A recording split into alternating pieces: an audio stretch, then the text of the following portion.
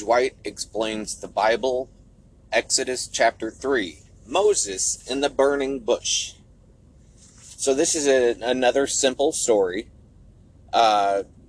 Moses looks up and he sees a bush on fire, and this bush was located on the mountain of God.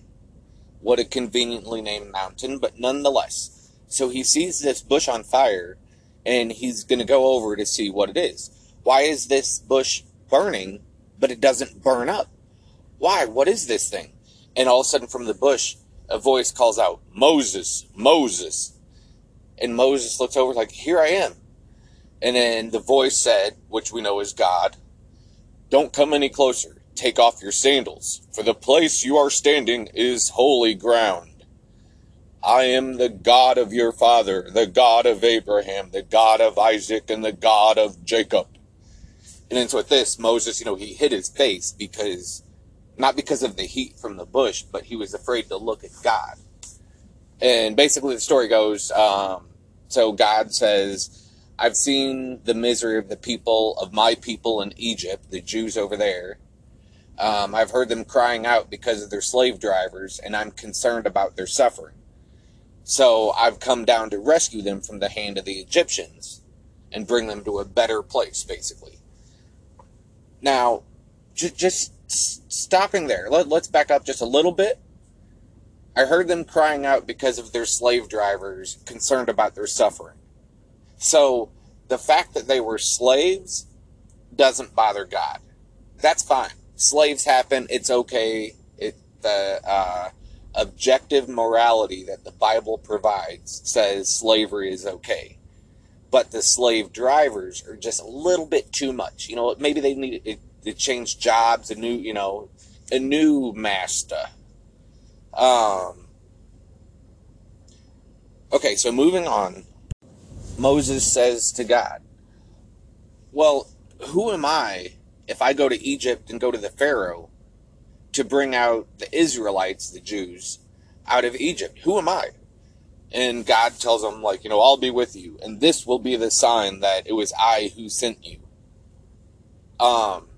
Okay, so we're going to pause there. So the sign is that a burning bush, or you heard voices coming from a burning bush. You're going to go to this Pharaoh, the king, the emperor, the mayor, the president, whatever you want to call it. You're going to go there and tell him, let the slaves go. A burning bush told me that you need to do this. And the burning bush was God. I mean, so anybody, anywhere is going to okay, a burning bush told you that? Okay, well here, let me just give you whatever you want, So then Moses is supposed to go there, and he's supposed to talk to the Israel elders and explain to them, yes, God sent me. And if they ask, what God are you talking about, or who are you, just tell them God told Moses to say, just tell them, "I am who I am." And they'll know it's actually me. And then so here he's going to prophesize a little bit. God is going to prophesize a little bit, which we'll go back to this later. But I know that the king of Egypt, the Pharaoh, will not let you go unless a mighty hand compels him. So I will stretch out my hand and strike the Egyptians with all the wonders that I will perform among them. After that, he will let you go. So we're going to look at that really closely now. So when we double back to it later, we kind of understand it a little bit better. So he's not going to let you go unless a mighty hand compels him, meaning a strong hand forces his hand, like he's going to make him. So God's going to stretch out his hand and do wonders. And then after those wonders that he's going to do, then the king of Egypt will let him go.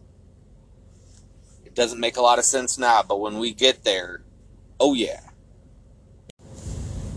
So then it ends up with him saying, okay, so when you go to the Egyptians, I will make them favorably disposed towards the people. I will make them inclined to help. I will, and this actually is kind of contradictory, I'm going to influence their free will so that way when you and the people, the Israelites, go, you won't be empty-handed. So every woman is to ask her neighbor and any woman living in the house, for silver and gold and for clothing, so that way when you leave, you won't be empty-handed. So what God is telling them, before you leave, panhandle the city. Beg for shit before you leave, so you're not broke when you leave.